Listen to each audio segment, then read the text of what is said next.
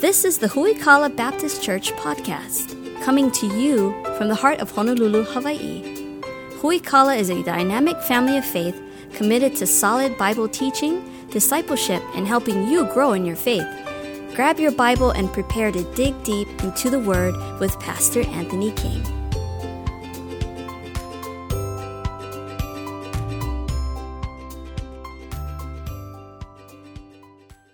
Grab your Bibles, turn to the book of Matthew, chapter number 6, if you would. Matthew 6 is where we'll be this morning. We were in Matthew 6 last week.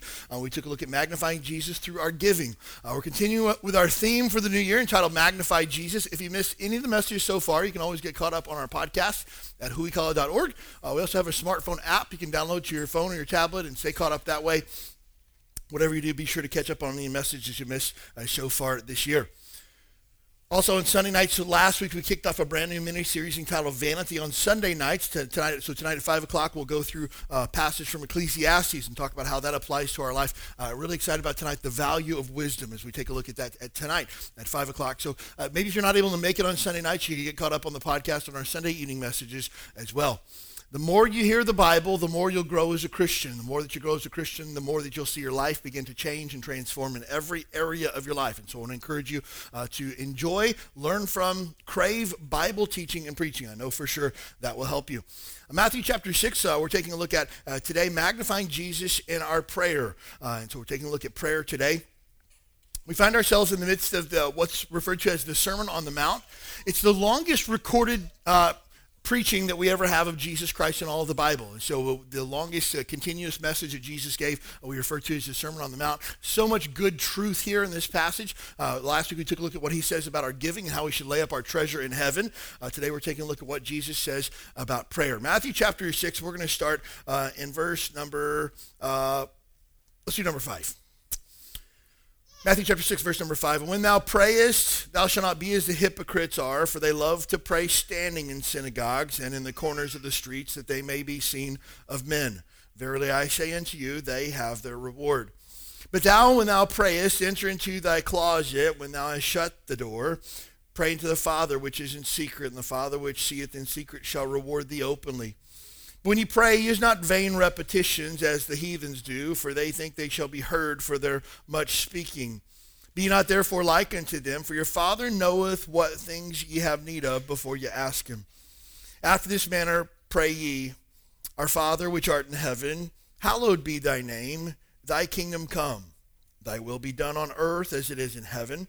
Give us this day our daily bread, and forgive us our debts as we forgive our debtors. And lead us not into temptation, but deliver us from evil. For thine is the kingdom and power and glory forever. Amen. For if you forgive men their trespasses, your heavenly Father will also forgive you. But if you forgive not men their trespasses, neither will your Father forgive your trespasses. I grew up in church my whole life, really from before I was born. My mom had me in church, and from the day that I was born, I was in church 3 times a week until I turned 18. And so my parents kept me in church all the time. I was around church a lot. I heard a lot of people pray. I'd heard a lot of prayers said, I guess you could say. My parents taught me at a young age to pray. Our house wasn't necessarily a house of prayer because my parents were really first-generation Christians trying to figure out what it meant to even be a Christian. And so we didn't pray a lot in my house unless somebody was sick, or we prayed before every meal and things along those lines. But our house wasn't really a house of prayer per se. I remember the church that we had on the church sign out front of the church building would always say on Wednesday night, 7 p.m. prayer meeting. It was called the prayer meeting, Wednesday night, 7 o'clock. But when Wednesday nights at 7 o'clock, it was just kind of another preaching service. So there wasn't really prayer that took place there in any measure, you'd say. And so kind of confused about what exactly prayer meant to the Christian life. At 18 years old, I went to boot camp right out of high school, and I remember my very first day of boot camp was an eye-opening experience, I guess you could say. I grew up in public school. I grew up in my dad's body shop as a kid, and I thought I had heard every curse word under the sun. But when I got to boot camp, I found out there's curse words you've never even heard before, right? People say the most vile things you could ever possibly imagine, and most of them were said by our recruit division commanders, or RDCs. I still remember their names names. I could see their face in my mind to this day. And I remember the names that I was called and other people were called and things along those lines. And I remember thinking to myself, wow, I've never been in such a vile environment in my life. And mind you, I rode the bus to public school, so I thought I had heard it all. There were things I'd never even heard of before. Like, wow, that's crazy. And I remember the very first night, though, our recruit division commander was a bosun's mate. And if you know anything about bosun's mates, you know they're a rough crowd anyways.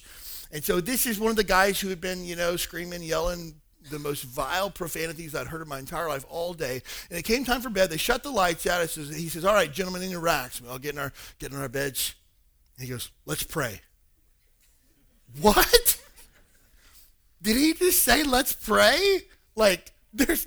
Who or what is he going to pray to? I thought to myself, this guy cannot even be remotely Christian.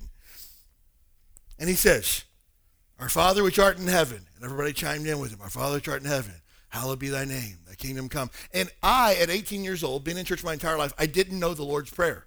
I just didn't. And people around me were reciting it like they knew it. And I thought to myself, I'm a terrible Christian. I don't know the Lord's Prayer. I don't know how to say the Lord's Prayer. I know how to pray. If they'd asked me to pray for a meal, I could have done that. If they'd asked me to pray that God would bless our day, I could have done that. But I didn't know the Lord's Prayer. And I thought to myself, what is this? And then the longer that we did that every single night. We recited the Lord's Prayer. And by the end of boot camp, I did the Lord's Prayer. But I thought to myself, we completely and totally reject God throughout the day, yet at the end of the day, we want to say some repeated, recited prayer and we think that kind of covers everything and makes everything okay. And I realized that the majority of folks that I was there with, first of all, didn't know God. The majority of people that were there had a skewed perception of God. And thirdly, everyone there misunderstood the purpose of the Lord's Prayer. That's what we're going to take a look at today. This is often sometimes referred to as the Lord's Prayer. Some people have tried to get kind of catchy and say, well, the Lord was teaching the apostles to pray, so it's really the Apostles' Prayer. I've never heard anybody call it the Apostles' Prayer. It's just called the Lord's Prayer. Now, we call it the Lord's Prayer. That's not found in Scripture anywhere. We just know that Jesus, the Lord, prayed the prayer. Now, also we find that some churches kind of, again, misapply the Lord's Prayer and misappropriate it and use it in an incorrect way. And we'll take a look at the correct way to use the Lord's Prayer today and how it applies to the Christian life. I heard the dumbest thing I've ever heard in my entire life last year. My wife tells me I shouldn't use phrases like the dumbest thing you've ever heard in your life. She should say, choose your words more wisely. Use words like foolish or silly or, inconceivable. That's a good Princess Bride word, right? Oh, some of you got it. Most of you missed it. Sorry about that. But she said, don't say that's the dumbest thing I've ever heard. But if anything qualifies for the dumbest thing I've ever heard in my entire life, it's this. Last summer, the Pope made the decision to change the wording of the Lord's Prayer. No lie. Look, lead us not into temptation. The Pope says that God doesn't lead us into temptation, so we should change that to let us not fall into temptation. And so the Pope decided to change the Lord's Prayer. And I think to myself, do you know who said the Lord's Prayer? Like, the Lord's Prayer was said by the Lord Jesus. You and I don't get to change it. Well, Jesus misspoke. Jesus has never misspoken in all of his eternal existence. Absolutely not. So this qualifies as the dumbest thing I've ever heard in my entire life, right? We don't get to change the Lord's Prayer because it was said by the Lord himself. And so we don't get to change the Bible because it's inconvenient for us or because we think it should say something differently. And again, the Catholic Church has a history of misapplying the usage of the Lord's Prayer. We're going to take a look at the appropriate usage of the Lord's Prayer today. If you're taking notes, and I highly recommend that you do, jot down some thoughts this morning as we cruise through this passage of Scripture. First of all, prayer is an exclusive privilege for believers.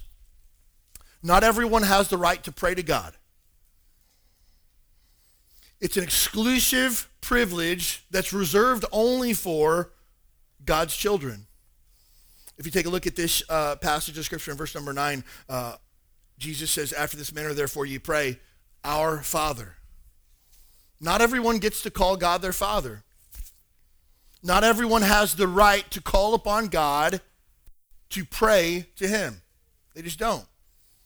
By default, when you and I are born into this world, we have no right to come to God in prayer. We don't. The Bible says that when we're born into this world, we're born on the opposite side of God. The Bible says in the book of Ephesians that we were once far off from God. The Bible says in Romans chapter 5 that we were born the enemies of God automatically into this world because you and I were born into sin. Sin means God had a rule and you and I broke it. God has a plan and you and I have gone to our own plan. God has a way that we were supposed to go and went our own way. That God has a standard that he wanted us to meet, and we have fallen short of that standard. And the Bible says, for all have sinned and come short of the glory of God. So in this room, you don't sit in a room full of a bunch of people who have their act together. You sit in a room full of sinners today. People who have fallen short of God's standard. And the Bible says that there's none righteous, no, not one. There's not a single person in this room that's never sinned before, this person here included.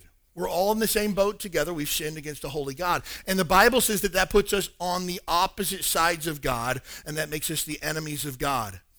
We're not automatically born into this world, into God's family.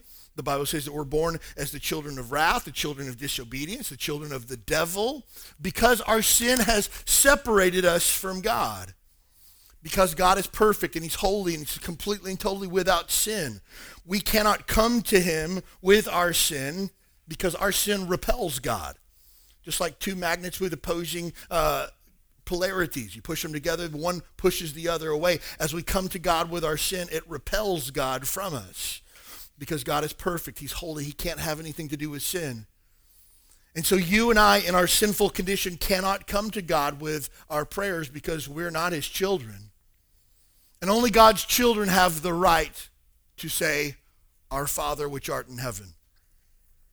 So then the question becomes, how do we become children of God? How do we get access to God?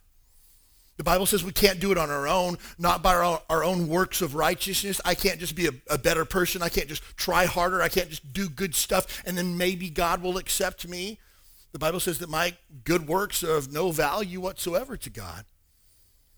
That my good works could not possibly earn me a spot in God's family, earn me a spot in heaven when I die. That my good works are worthless in God's sight. So, there must be another way. Your sin must be paid for. How do we pay for our own sin? The Bible says that we must endure the wrath of God as payment for our sins. God's going to punish you because of your sin. That's the only payment that you personally can make. That punishment that God has laid out, the Bible says in Romans chapter 6, verse number 23, for the wages of sin is death. Because of my sin, because of your sin, we're all going to die one day on this earth, and then we'll stand before God in judgment. And the payment for our sin is a second death the Bible calls hell. It's the worst news anybody in the world could get. Because of your sin, you have to go to hell to pay for your sin. But God loves you too much to allow you to go to hell.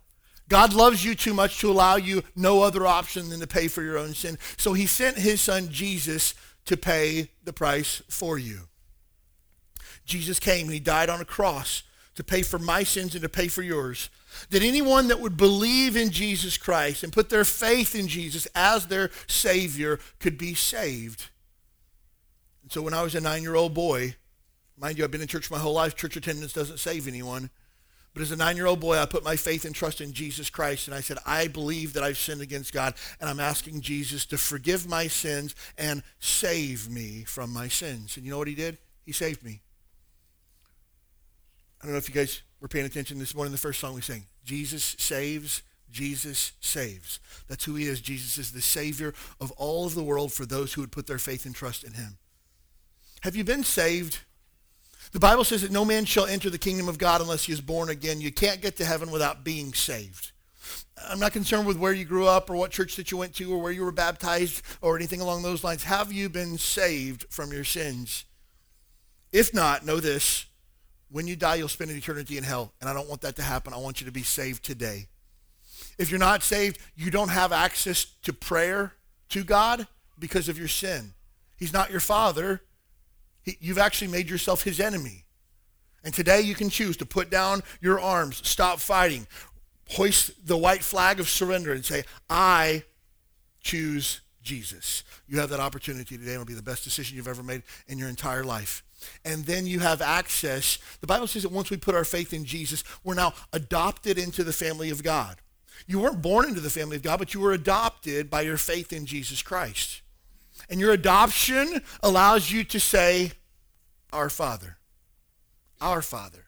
I'm now part of a family of faith. Not based, the Bible says, not based on flesh and blood, not based on the ethnicity that I was born into, not based into the flesh and blood that I was born into, but born into a spiritual family where God is our Father.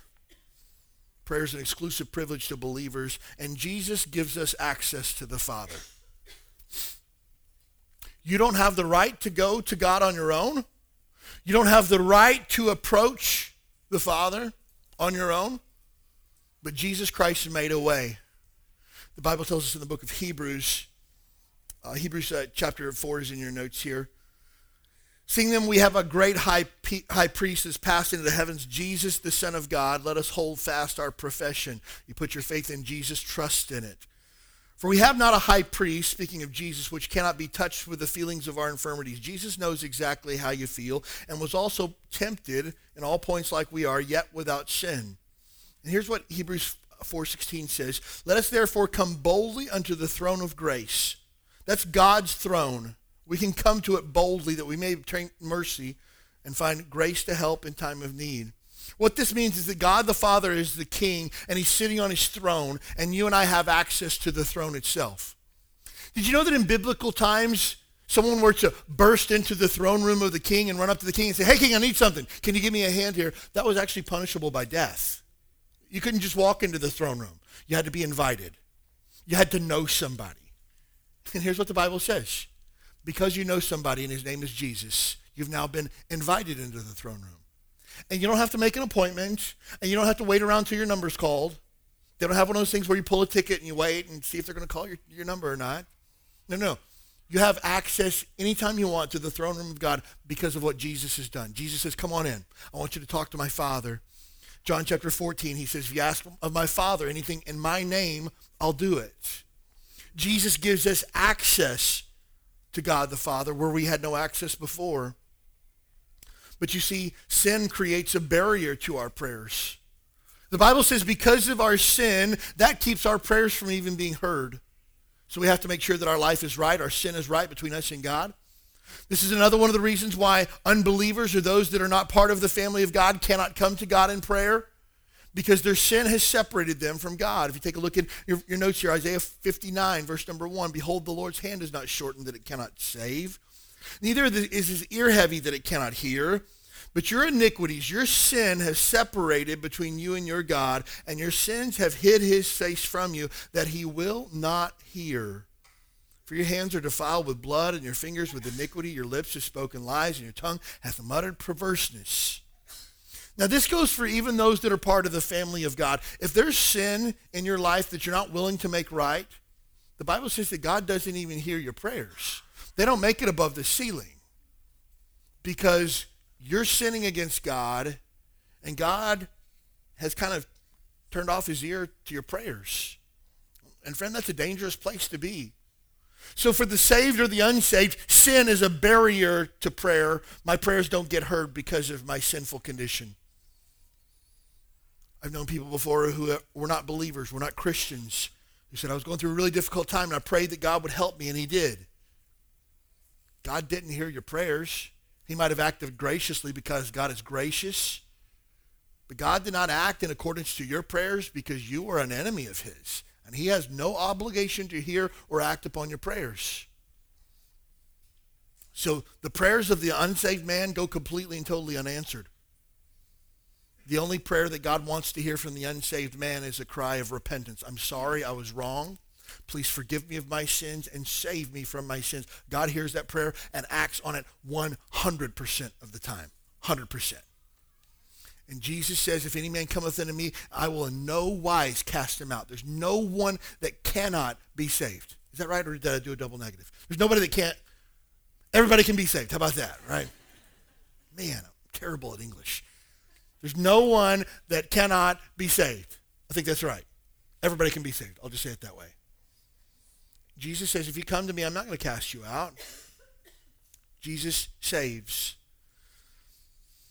Psalm 66:18, if I regard iniquity in my heart, the Lord will not hear me. This morning in my Bible reading through the book of Proverbs, I read Proverbs 15:29. The Lord is far from the wicked, but he hears the prayer of the righteous. Friend, if there's sin in your life today, would you lay it down and never pick it up again? Would you repent of it and ask God to forgive you? Because if you continue to hang on to sin in your heart and your life, your prayer is really a waste of time. I would never tell somebody that prayer is a waste of time, but if you are praying with sin in your heart, not willing to make it right, the Bible says that God doesn't even hear your prayers. So just repent and move on, move forward. Now, as we look at this passage of Scripture this morning, we see in verse number 5, Jesus starts off the verse and says, and when thou prayest. That tells us, first of all, that Jesus expects us to pray. Prayer is not something that like super Christians do. Prayer is not reserved for the spiritual elite. Everyone is expected to pray. Jesus expects us to, and he says, when you pray, here's how you should do it. Hey, here's some guidelines for when you pray. The book of 1 Thessalonians tells us that we should pray without ceasing. Don't ever stop praying. Pray all the time. And so Jesus, with an expectation that you and I should pray, he gives us some guidelines on how we actually do it. In another passage of Scripture, we find the apostles who say to Jesus, hey, Jesus, teach us how to pray. And Jesus breaks down the Lord's Prayer for him and explains it to him. As we look at this passage of Scripture again this morning, we see verse number 5 and 6 tells us, gives us some guidelines to, first of all, pray with humility. He says, don't be like the hypocrites. The word hypocrite gets thrown around, unfortunately, many times today, and people think, I'm trying to do the right thing, but sometimes I make mistakes, and they think that that's a hypocrite. That's not a hypocrite. That's someone who is just a regular dude trying to make it.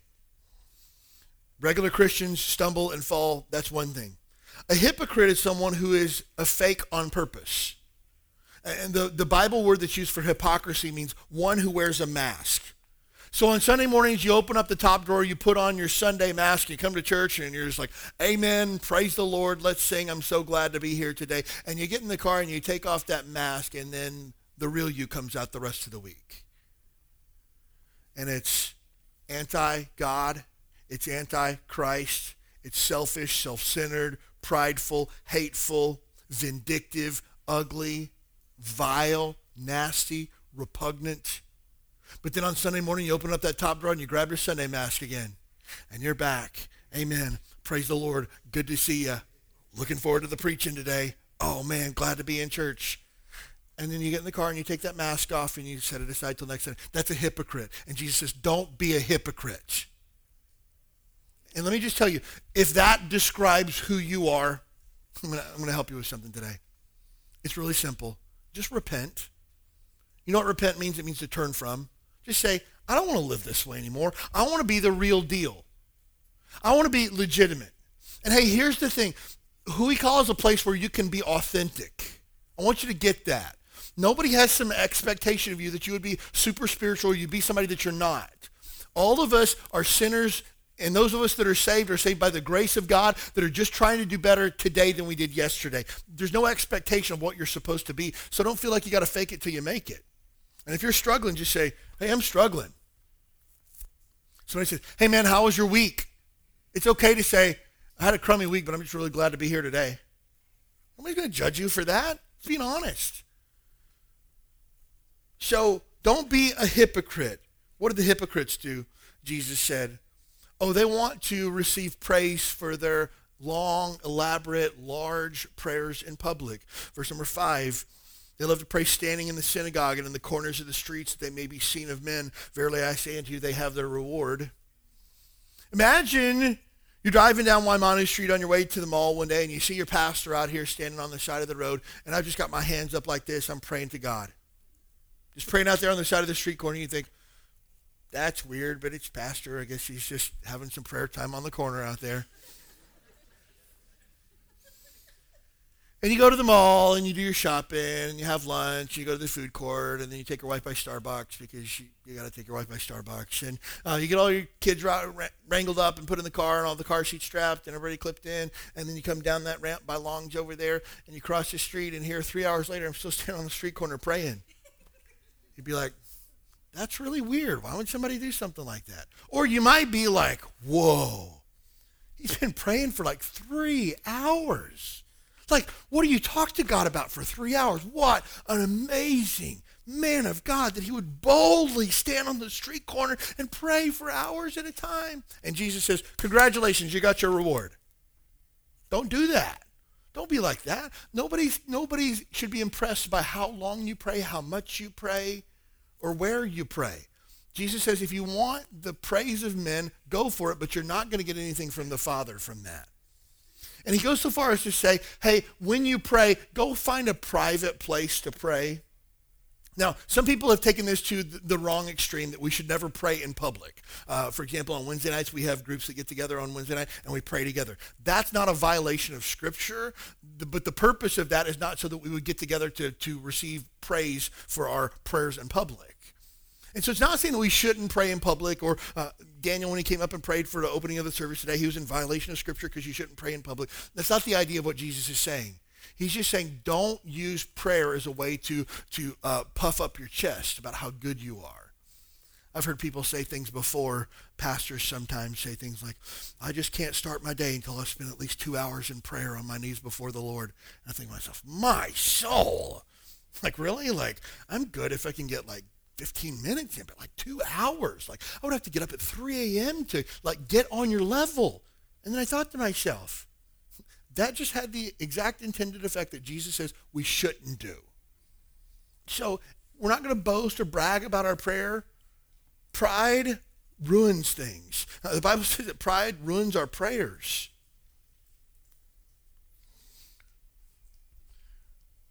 Proverbs chapter 6, verse number 16 says, these 6 things doth the Lord hate, yea, 7 are an abomination. The word abomination means they're so bad it makes God sick to his stomach. And what are they? First of all, a proud look. Now, again, some have called these the 7 deadly sins. The Bible doesn't say that. The Bible actually says all sin is deadly. There's something for you, right? All sin leads to death. So these are not the 7 deadly sins. We don't have to make sure that we don't commit these, otherwise we're going to die, or we're going to enter greater condemnation or anything like that. The Bible just says, hey, here's 7 things that the Lord hates. The very first one is pride. Pride. Pride. And the Bible says that only by pride cometh contention. Pride goeth before destruction, and a haughty spirit before a fall.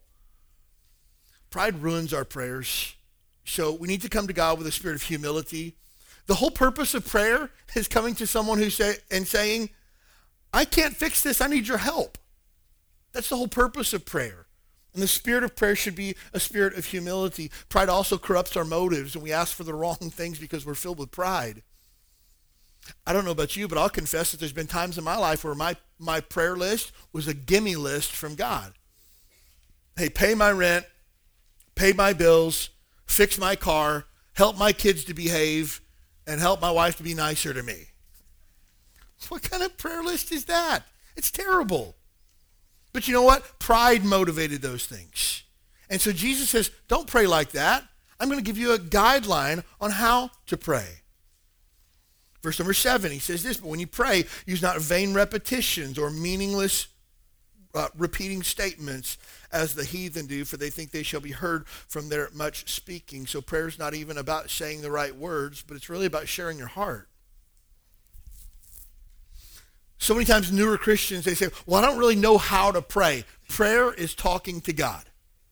Can you talk to another human being? If the answer to that is yes, then you can talk to God the exact same way. There's no special words that you have to say. There's no words that unlock it. There's no position that your body has to be in. I can only pray on my knees with my eyes closed. Not the case at all. If you can talk, then you can pray. And prayer is just simply talking to God. We don't try to sound spiritual when we pray to God. I don't know if you've ever heard somebody pray before and they pray something like this. O thou merciful and gracious Heavenly Father, we beseech thee therefore before thy throne of grace tonight in this hallowed eve. We bring before thee our deep, vile iniquities, lustful affections. And you're like, what are they talking about? Like, I understood like every third word that he said. The rest of it was just nonsense to me. And here's the worst part. People hear prayers like that and they go, whew, I could never pray. No. No. Prayer is just talking to God. We don't have to try to sound spiritual about it. Some of the best prayer time I've ever had with God is when I go to God and I say, God, I've completely and totally wrecked this, and I need your help. Otherwise, I'm going to wreck the rest of my life. Please help. And God says, I hear that prayer. I'm going to act on your behalf. I'm going to do what needs to be done because I'm your Father, and I'm going to help you fix this. Prayer is not using big words. Prayer is not making sure that we do it right. It's not about trying to sound overly spiritual. It's about communicating our heart to God. That's why we don't use someone else's words. There are historically prayer books, prayers of the pilgrims and stuff like that you could get. And I think it might be helpful to see how other people prayed or the types of things that they pray, or someone wrote out in a prayer journal something that they wrote. It might be beneficial to read something like that, but I'm not going to pray somebody else's words. That's not what prayer is. He says, don't use vain repetitions as the heathens do. Don't just say the same things over and over and over. Talk to God from your heart. We don't memorize someone else's prayer. In this case here, this was the Lord's Prayer. This was Jesus' prayer to teach us how to pray. We're not supposed to memorize this prayer and then recite it back to God. God doesn't want to hear that. And it's interesting, the one prayer that people memorize and say in a meaningless or vain way is the one prayer that Jesus precedes by saying, don't repeat this meaninglessly. But yet people repeat it meaninglessly. For example, if you were to go to the Catholic Church and you were to go to confession, which is an unbiblical practice, and you go and you tell a priest the sins that you've done, he says, your sins be forgiven you, which he does not have the power to do. And then he says, your penance, or the way that you make up for the wrong that you've done, is by saying 10 Our Fathers and 10 Hail Marys. And you're supposed to get a little necklace where you count the beads, the number of times that you've actually prayed that prayer, so that you can have forgiveness of sins. Everything about that practice from beginning to end is 100% unbiblical, not the least of which is Jesus says, don't repeat the same prayer over and over in a meaningless way. But this is the one prayer that we take and repeat in a meaningless way. Don't do it. This is a guideline to follow. This is not a prayer to memorize. Don't use somebody else's words. And again, if you listen to somebody else pray, don't just start saying the same thing that somebody else prays. That's their heart to God. And God wants you to just share your heart. And God loves to hear our prayers. He wants to hear our prayers. Also, we don't just repeat the same thing every time. Prayer is not just my special words that I say every single time. I remember hearing my dad pray. And again, my dad was a first-generation Christian. I honestly don't know that anybody ever taught my dad how to pray. I think he probably just copied everybody else. But I remember to this day, my dad's prayers. Lord, thank you for the blessings that you've given us.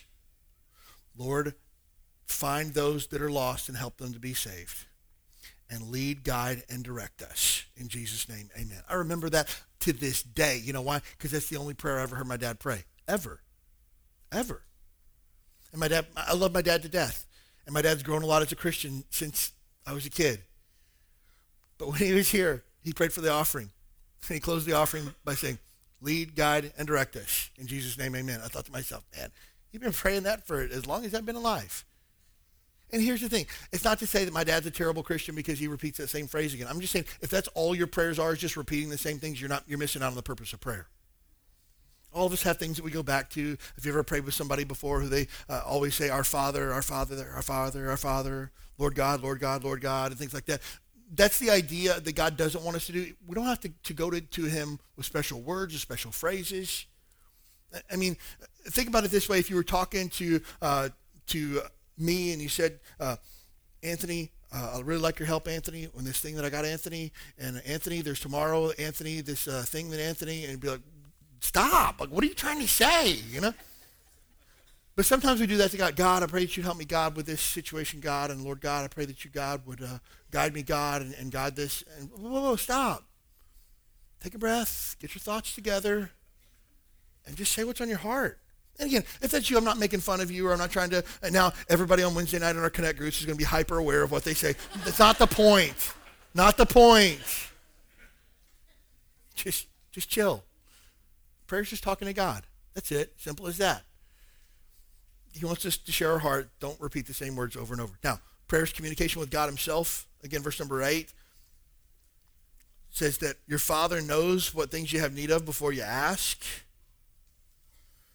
Here's the thing. God already knows what you're going to say before you pray anyways. And so then that leads the question to, well, why should I pray then if he already knows what I'm going to say? Because God wants time with you. God wants you to carve out time out of your busy schedule that is just for communication with him. Again, God could give you everything that you want. He wants to spend time with you, though. And he wants you to make time for him, to say that he's important enough to carve out 10, 15, 5 minutes out of your day to spend with him. God wants your heart more than anything in the world. Again, in the same passage of Scripture, Jesus talks about our giving, he talks about our fasting, and he talks about our praying. All three of those point to what's important to my heart. When I say I'm willing to carve out my time to pray, I say my time is important, but I choose to give it to God. When I prepare a tithe, an offering, or a first fruit gift to God, I say my finances and resources are important to me, but I carve out part of that belongs to God. When I fast, I'm willing to say I'm going to skip a meal or multiple meals in a row because I want my spirit to be completely connected with the Spirit of God. And it's just taking the things that are really important to you and carving them out and making God first in every way. As we dissect the Lord's Prayer, starting in verse number 9, after this manner, pray ye, our Father which art in heaven, hallowed be thy name. First thing we see here is that prayer is worship. Prayer is worship. Our Father which art in heaven, hallowed be thy name. Now, the word worship means to lie down, face forward, prostrate in front of. Just like you would bow before a king, is the word worship. And when we pray to God, we don't have to get down on a face forward position. We can pray standing up.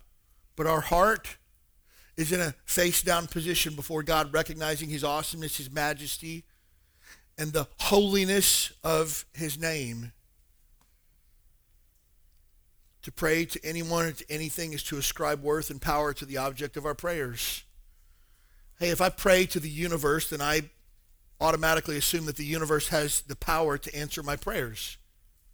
If I pray to the sky, then I believe that the sky has the ability to answer my prayers. If I pray to an idol or a statue on a shelf, then I automatically assume that that statue has the power to answer the prayers that I have.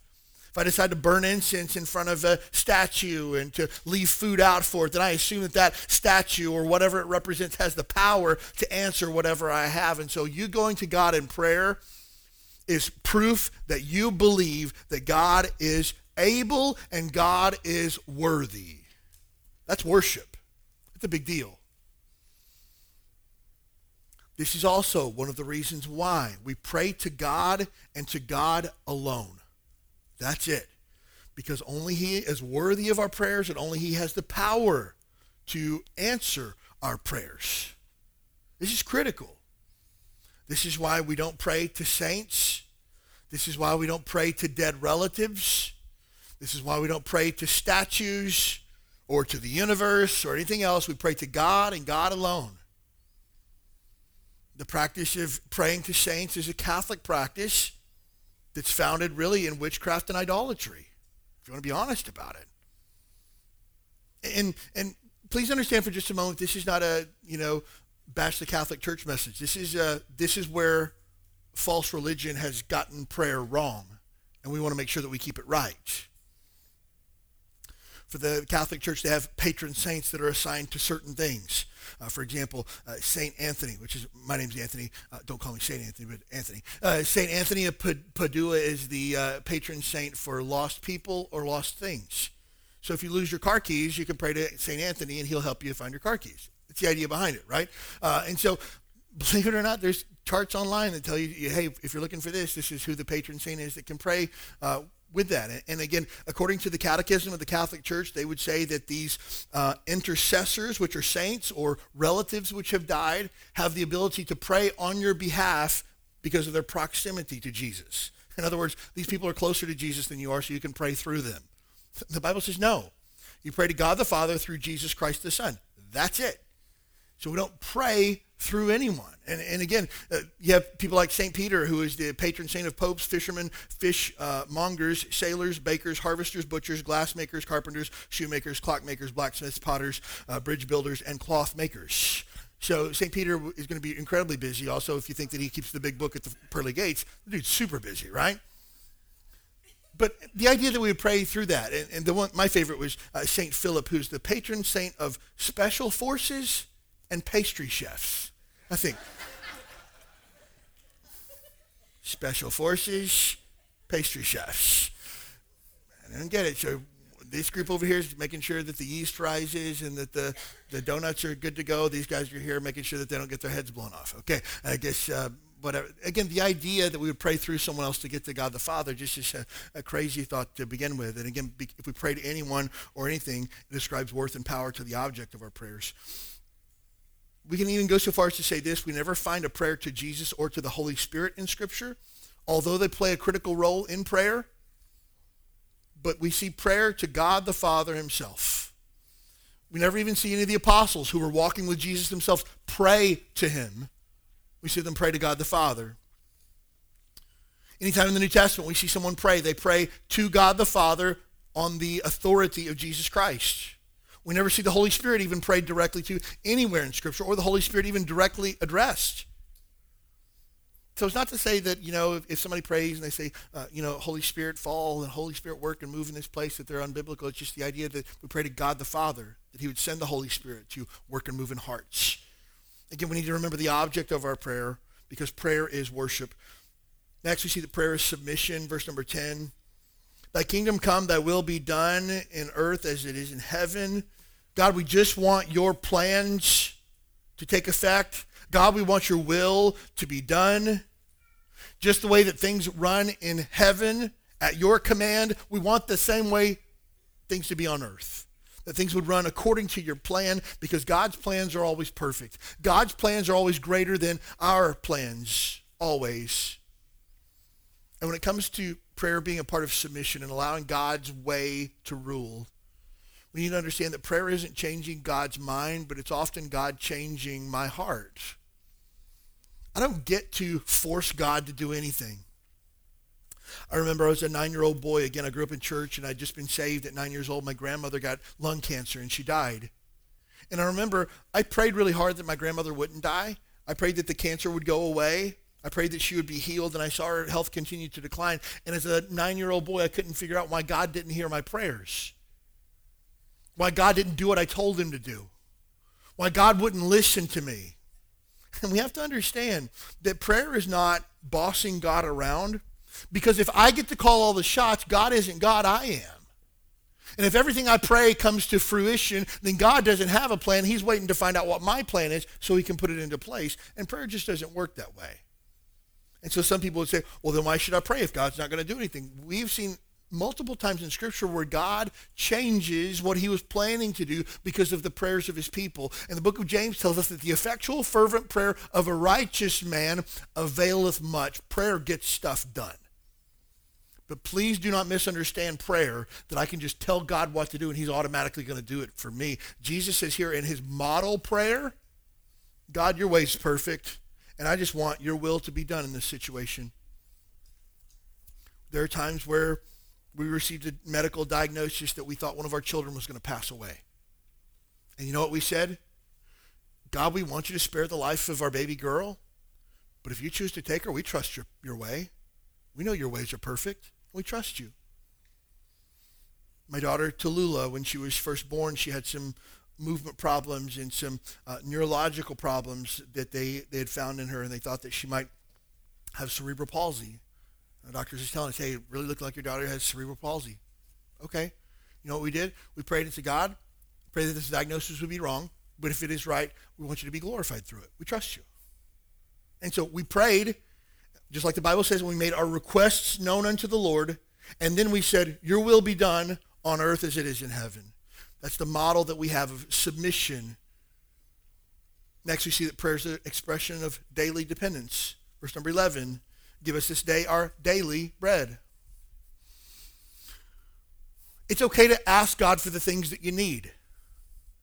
But again, if my prayer time is just special request time from Anthony, that's not really the spirit of prayer.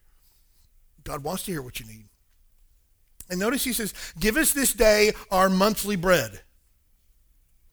Give us this day the bread that's going to last us for the next 6 months. Nope. Give me what I need for today.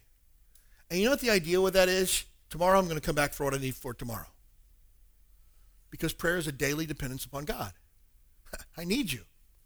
Hello, it's Monday. I need you. Hey, it's Tuesday. God, it's me again. I still need you. Hey, God, it's Wednesday. It's Anthony again. Still in need. You know why? Because I get what I need for a 24-hour period, for a day. It doesn't mean you can't pray more than twice in 24 hours. It just means that you continually come back for the things that you need. It's a daily dependence upon the things of God. But it's important to notice the order that Jesus teaches us to pray in, because we have to seek God's face before we seek his hand. I need to spend time in worship of God and recognition of who he is and the willingness to submit to him before I begin asking for what I want. Instead of God, give me this, God, give me that, God, give me this. Oh, yeah, thanks for being awesome. Amen. No. I'm going to seek God's face before I ask for things from his hand. But God is a good Father who gives us exactly what we need. Our Father which art in heaven, hallowed be thy name. Thy kingdom come, thy will be done on earth as it is in heaven. Give us this day our daily bread. Hey, look, if you have a need, God's not going to leave you hanging. If you need something from God, he's going to provide for you. He's going to meet your needs. Jesus in another passage of Scripture says, how many of you, if your kid asked for bread, you'd give him a rock? You wouldn't do that. How much more is your heavenly Father going to give you the things that you need? God's not sitting around with his arms crossed going, oh, this is going to be fun to watch. I'm going to make his life rough. And again, this is why it's so important that we teach our children the character of God, because we learn so much of who God is from our earthly fathers. Think about that. It's a heavy statement for you dads. If you're a dad here today, understand it's your job to teach your kids what God looks like by your actions. Because when we say your heavenly Father, he's just like your dad, except he's in heaven. Oh, that's pretty heavy. Yeah, it is. That's why we as dads got to make sure that we reflect the goodness and glory of God in our own lives. But he's a good Father. He's going to provide for you exactly what you need. Verse number 8 here tells us he knows what you need before you ever even ask. He's going to meet your needs. He's going to provide for you because he's a loving Father who cares for his children. Next we see in verse number 12, forgive us our debts as we forgive our debtors. Prayer is repentance and restoration. Prayer makes things right with God. That's the important thing. Prayer is a time where I confess my sin before God. God, would you forgive me for being short with my wife? I've already asked her to forgive me, but I'm going to ask for your forgiveness as well. God, would you forgive me for that dude that I was so angry with in traffic today? God, would you forgive me for my coworker who I'm terrified to share my faith with? I know they're going to hell and I don't have the guts to tell them. Would you forgive me for that? God, would you forgive me for skipping my Bible reading 2 days in a row because I just didn't want to do it? God, would you forgive me for getting into arguments on Facebook with people that I don't know about stuff that really doesn't matter? Prayer is a time of repentance. And repentance means to turn directions. Repentance is a change of mind, which results in a change of heart, which results in a change of action and a change of direction. That's repentance. And prayer is a time for that, for me to go through my mental list of everything that's not right between me and God. And then I need to go through my mental list of everything that's not right between me and another person. Because he says, forgive us our debts as we forgive our debtors. I need your forgiveness, God, for all the wrong that I've done, but I need your help forgiving the other people for the things that they've done to me. And this is not a message on forgiveness. I'm just going to throw this in at no cost to you today. You don't have to wait for somebody to apologize to forgive them. That's a choice you get to make. Hey, I choose to set you free from what you've done to me. And you might not be sorry. You might even be glad that you've done what you did that hurt me. But I choose to forgive you. I'm not going to let you have power over me. I'm not going to let what you've done to wrong me ruin my spirit or steal my joy. I'm not going to do it. And so I choose to forgive. You don't have to wait on somebody to ask for forgiveness or for them to prove that they're really going to change their ways. No. You need to let that go and say, God, I need your forgiveness and I need your help to forgive this person who's harmed me. It's powerful, powerful. Prayer makes things right with God first and foremost. Create in me a clean heart. Oh God, renew a right spirit in me. And then prayer also adjusts my hearts toward others. It changes the way I view my fellow man and the people who have done wrong against me. And I realize that just the same way that I failed God, there's other people who have failed me. And just the same way that I want forgiveness for me, I want to give forgiveness to other people. What's the pattern that I have for that? It's the pattern of God's forgiveness to me. You say, well, the person that's done me wrong, they don't deserve it. Yeah, you don't deserve God's forgiveness either. Well, the person's wrong haven't proved yet that they're really going to change their ways. Yeah, you haven't proved that you're going to change your ways either. And so we forgive the same way that God's forgiven us, the Bible says. And prayer is a time to do that. And I'm telling you this, if you're carrying hurt over somebody that's done you wrong, prayer is a great time to release all of that. And say, God, I choose to forgive them. And seek restoration with you. The Bible says, as much as lieth in you, live peaceably with all men. That means there's certain people that you're not going to be able to have peace with. But on your end of the bargain, there needs to be a clear conscience. Hey, look, I don't have a single person in the world that I would consider an enemy. Nobody. I don't have anybody that I have ill will towards, hard feelings towards, or wish bad things upon. At all. I promise you that. Now, there are people that I know that hate my guts. But I got no problem with them.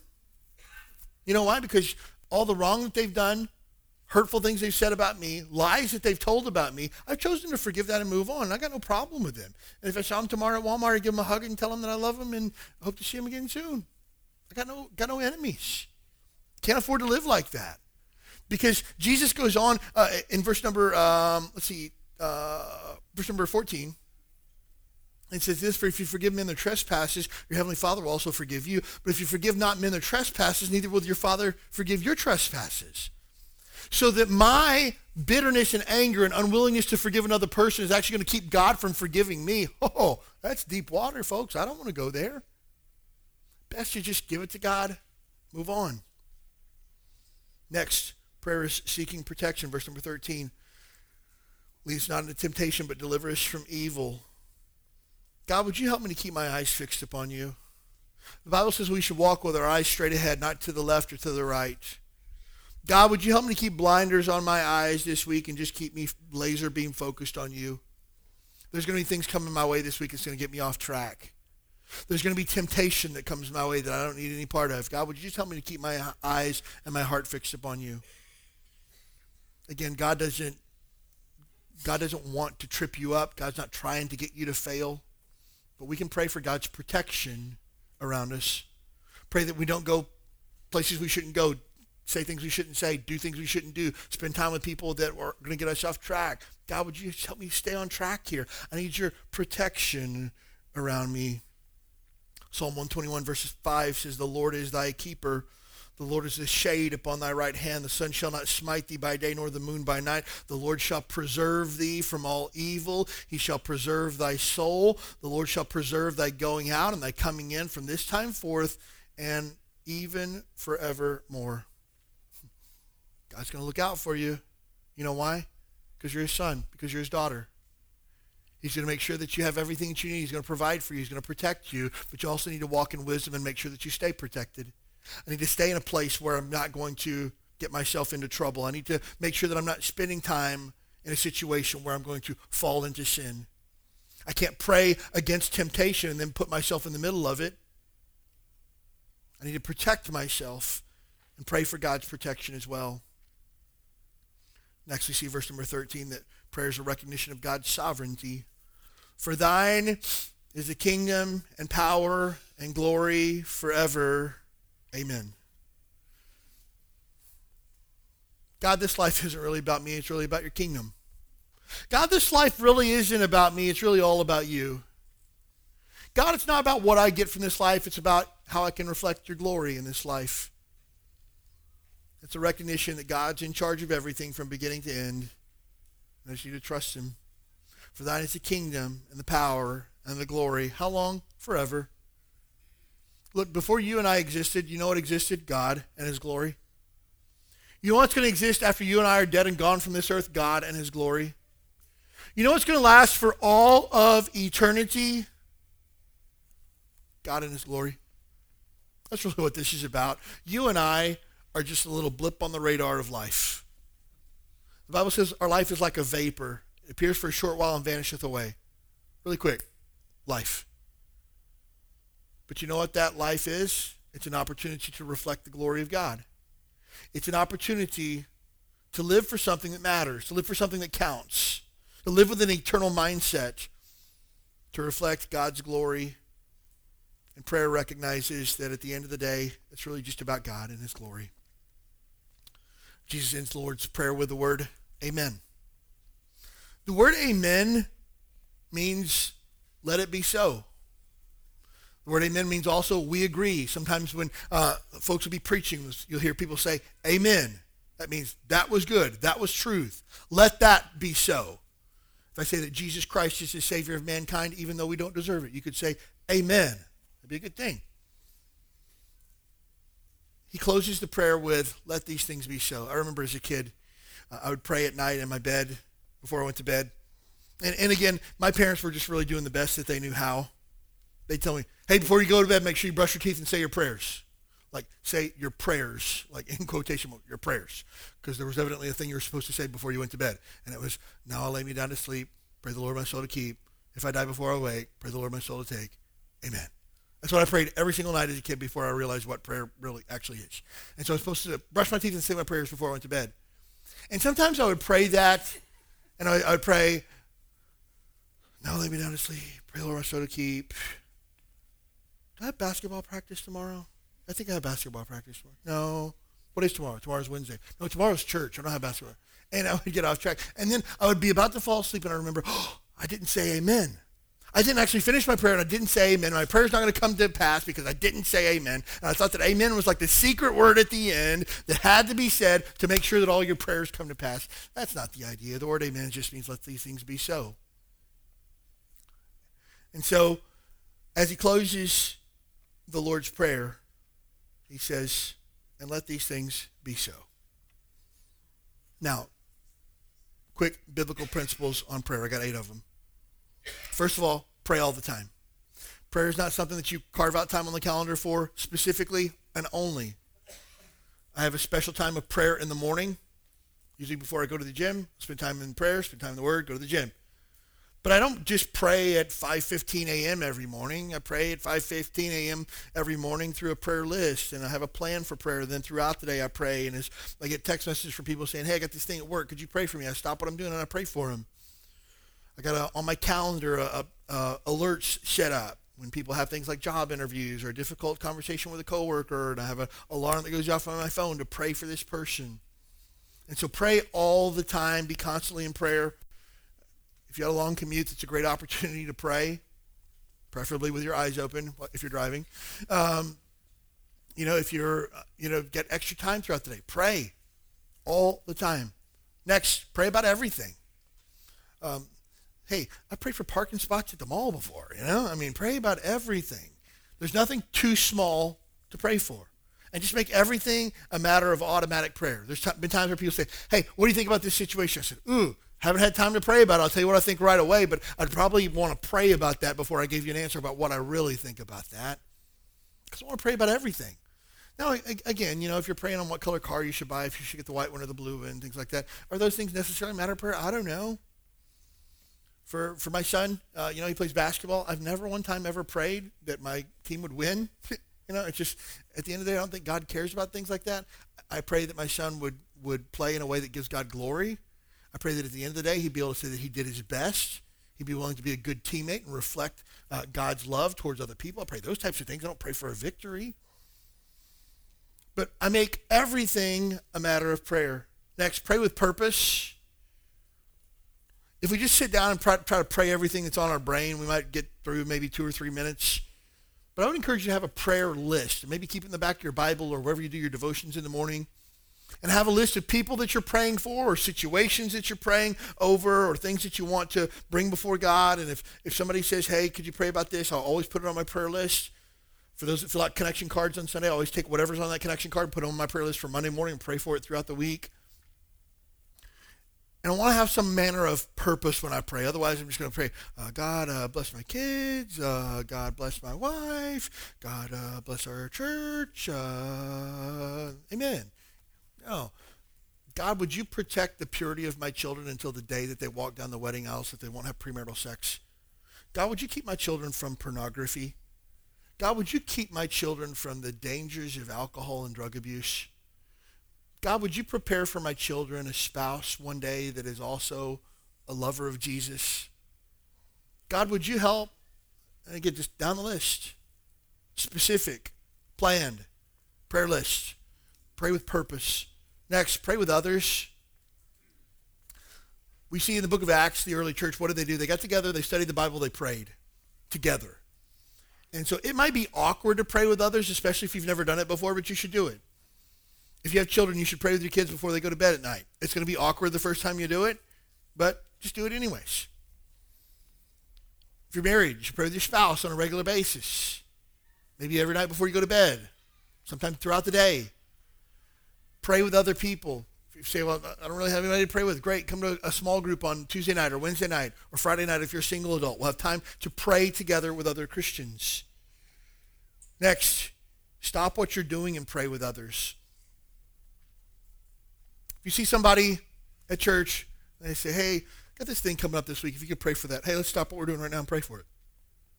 And you say, well, that would be weird. Doesn't have to be. It's only weird if you make it weird, right? Hey, I got this thing going on. Hey, let's pray about that right now. Hey, I got this coworker I invited to church. Hey, let's pray for them right now. And just make it constantly not a weird, not an awkward thing to pray with people. You see me just about every Sunday out here on the sidewalk praying with somebody who says, hey, I've got this coming up. Could you pray with me? Yeah, let's pray right now. So stop what you're doing. Spend time praying with people. Something happens in your house. Hey, let's stop right now and pray about that. Hey, this teacher did something that was unfair to our child. Let's stop for just a second and pray for them right now. Let's just stop and have a word of prayer for that teacher and for this situation, and that we would reflect the glory of God through this situation. Man, make prayer a matter of everything that you do. Ask other people how you can pray for them. Hey, man, how can I pray for you this week? Oh, I've got this thing coming up I could really use some prayer for. And sometimes people say, I don't know. I don't have anything to pray for this week. Great. Then I'm just going to pray that God will continue to bless your life, and keep your eyes upon him. Man, can't go wrong praying that for somebody's life for sure. Ask people how you can pray for them. Because prayer is not just about me and what I can get. Prayer is about my heart towards others and for others and on behalf of others. Next, when you pray for people, tell them. And again, this is not to be proud or to be boastful. This is to be an encouragement. This is to encourage your brothers and sisters in Christ. Hey, I prayed for you this week. Sometimes I'll text somebody and say, hey, I know you had that meeting with that coworker this morning at 10 a.m. How did that go? I was praying for that. Sometimes I'll send people a text message or write a postcard, say, hey, prayed for you this morning. I just want them to know they were thought of, and I spent time bringing your name before the King of Kings and Lord of Lords in his throne room this morning because you matter to me. Prayer is a way to love and encourage other people. And lastly, make prayer a part of your normal, everyday life. Man, just like I wouldn't leave the house without brushing my teeth, I'm not going to leave the house without praying.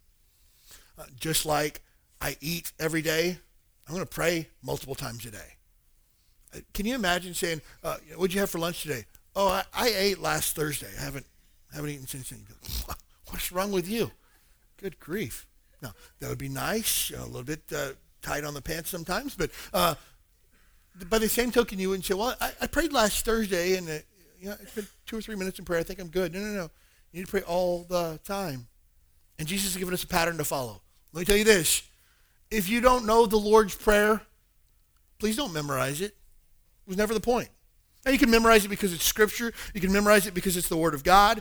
You can memorize it because Jesus said it. But don't memorize it to say it. It was never the point.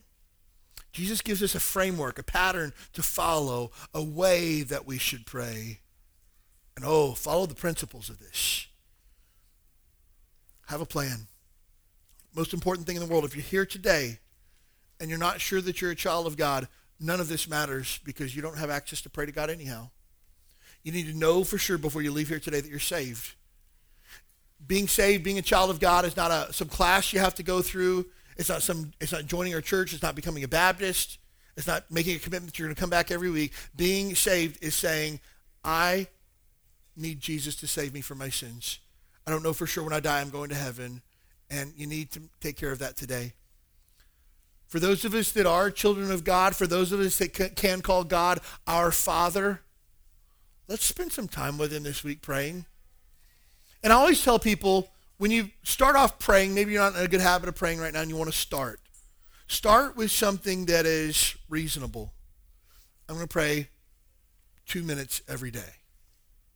And if you say, well, what's 2 minutes going to do? It does a lot more than 0 minutes, I guarantee you that. You start something small. When I see people fail, they set unrealistic goals.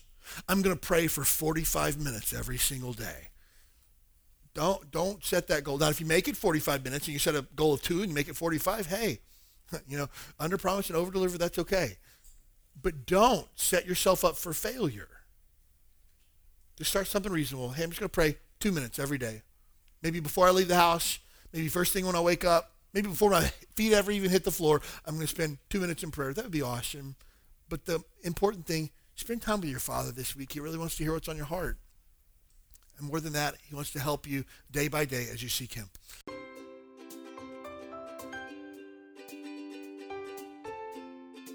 Thanks for joining us for the Huikala Baptist Church podcast. We'd love to have you as our guest this Sunday morning at 10 a.m. You'll find exciting classes for your keiki, a welcoming church family, and a message from the Bible that's sure to encourage your heart. Join us this Sunday. You belong here.